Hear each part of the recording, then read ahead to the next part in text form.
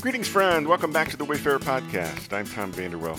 Appreciate you joining me again today on this Chapter Day Journey. We're getting close to the end of Genesis. We're in chapter 49. It was verse 1 that resonated. It said, "Then Jacob called for his sons and said, 'Gather around so I can tell you what will happen to you in the days to come.'"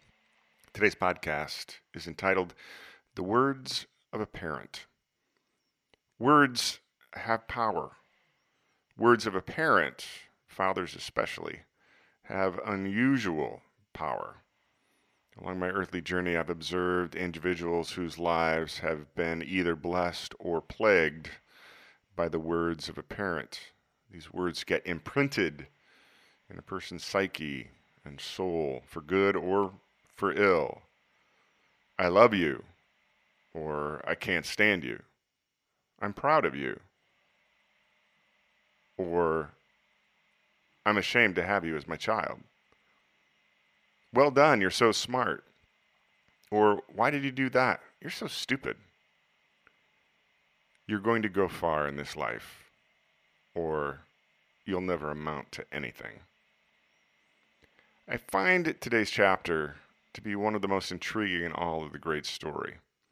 Jacob, aka Israel, calls all of his sons together as he's about to die.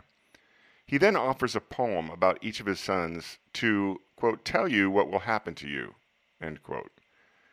These are his final words. This is his lasting message he leaves with each one. Words have power. Final words pack an extra punch. I find it important that Jacob did not say, "These are the words of the Lord," or "Thus says the Lord." Those words accompany divine prophecy. Jacob's words are not from God, but from his own observations, relationships, and experiences with his children. His words are human, not divine. And any person imprinted with negative parental words has to remember this truth. Embracing this truth is the first step towards healing. A few observations from Jacob's final words to his sons. First, sometimes mistakes follow you forever. This was true of Reuben, who slept with Jacob's wife, his stepmom. It was true of Simeon and Levi, who attacked Shechem without permission.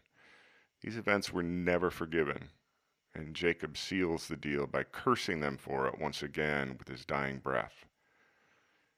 Jesus, in stark contrast, came to forgive and to teach us to forgive, which has the power to heal the soul of both victim and perpetrator, even within a family system.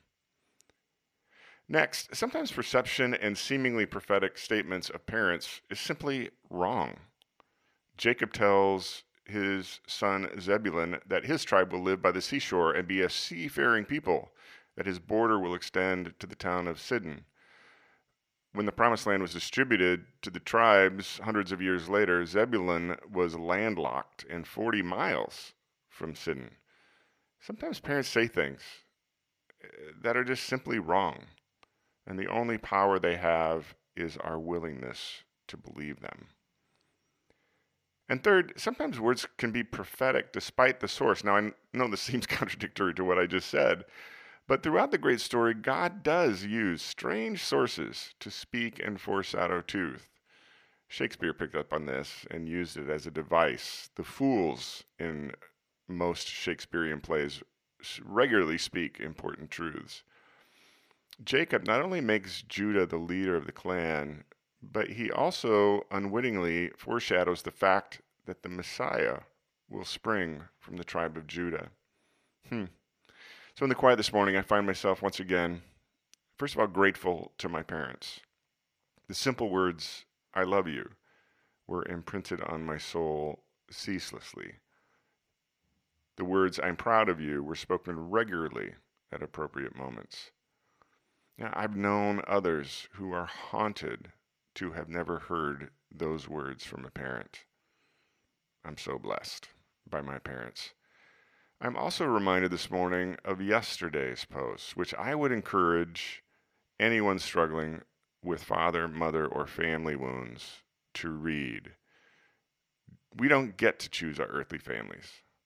But Jesus came to make the way for anyone to be adopted into an eternal family and a divine inheritance. Human curses may always leave a scar on this earthly sojourn, but Jesus offers both healing and a loving new family to anyone. Just a prayer away.